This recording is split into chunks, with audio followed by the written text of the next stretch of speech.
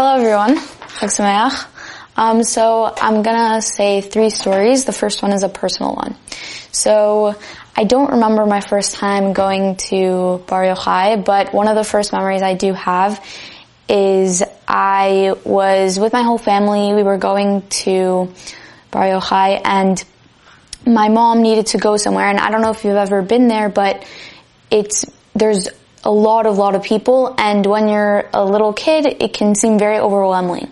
So there's kind of like a hallway that you have to take to get in, and when I was going in, I kept on thinking to myself, oh no, you're gonna get lost, you don't know where you're going, and I was having so much anxiety and I was freaking out. But as soon as I walked in and I was next to Bar Yochai, I felt a huge rush of relief, and I knew that I was okay. It was okay. I would find my family. So that was one of my first experiences with Rabbi Shimon. And now I want to share another story that I heard about tonight, which is Lag Bomer, and this was at the grave of Rabbi Shimon Bar Yochai. So one year there was a very famous millionaire, and he paid an astronomical amount of money just to light the bonfire. So after this happened, everyone started singing and dancing, and everyone was happy. But as I said before, there's thousands and thousands of people at the gravesite. So he was on the roof, and unfortunately he got pushed off and he broke his legs. But no one came in until a while after, and he was already in pain, and they needed to get a doctor. But this was a long time before us, where there was just doctors everywhere, and they needed to go to the next village.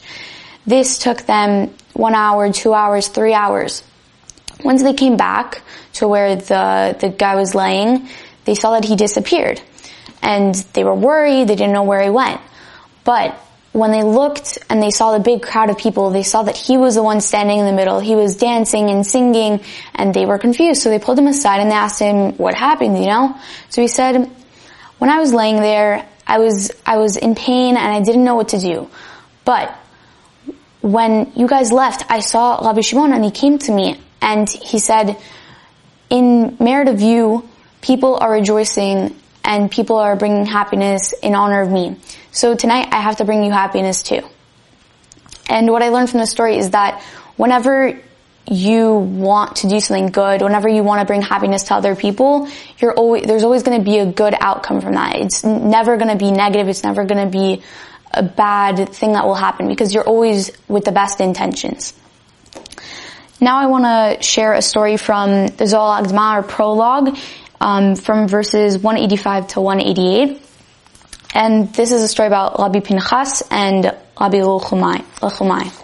So Rabbi Pinchas, just a little background, he's the father-in-law of Bar Yochai, so his daughter is married to Rabbi Shimon Bar Yochai.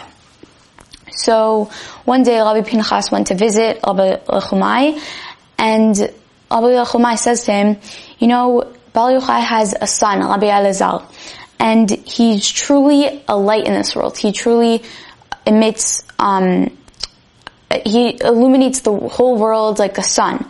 And you need to go find him. You need to go see how they are. So, of course, Rabbi Pinchas goes and he listens.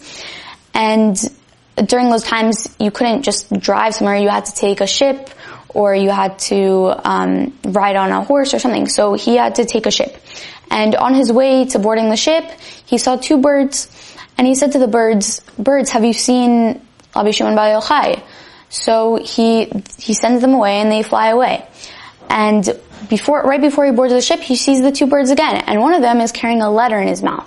And when I was reading this, I was like, wow, that's so cool. Imagine being at that holy that you can just talk to birds and they can send letters for you.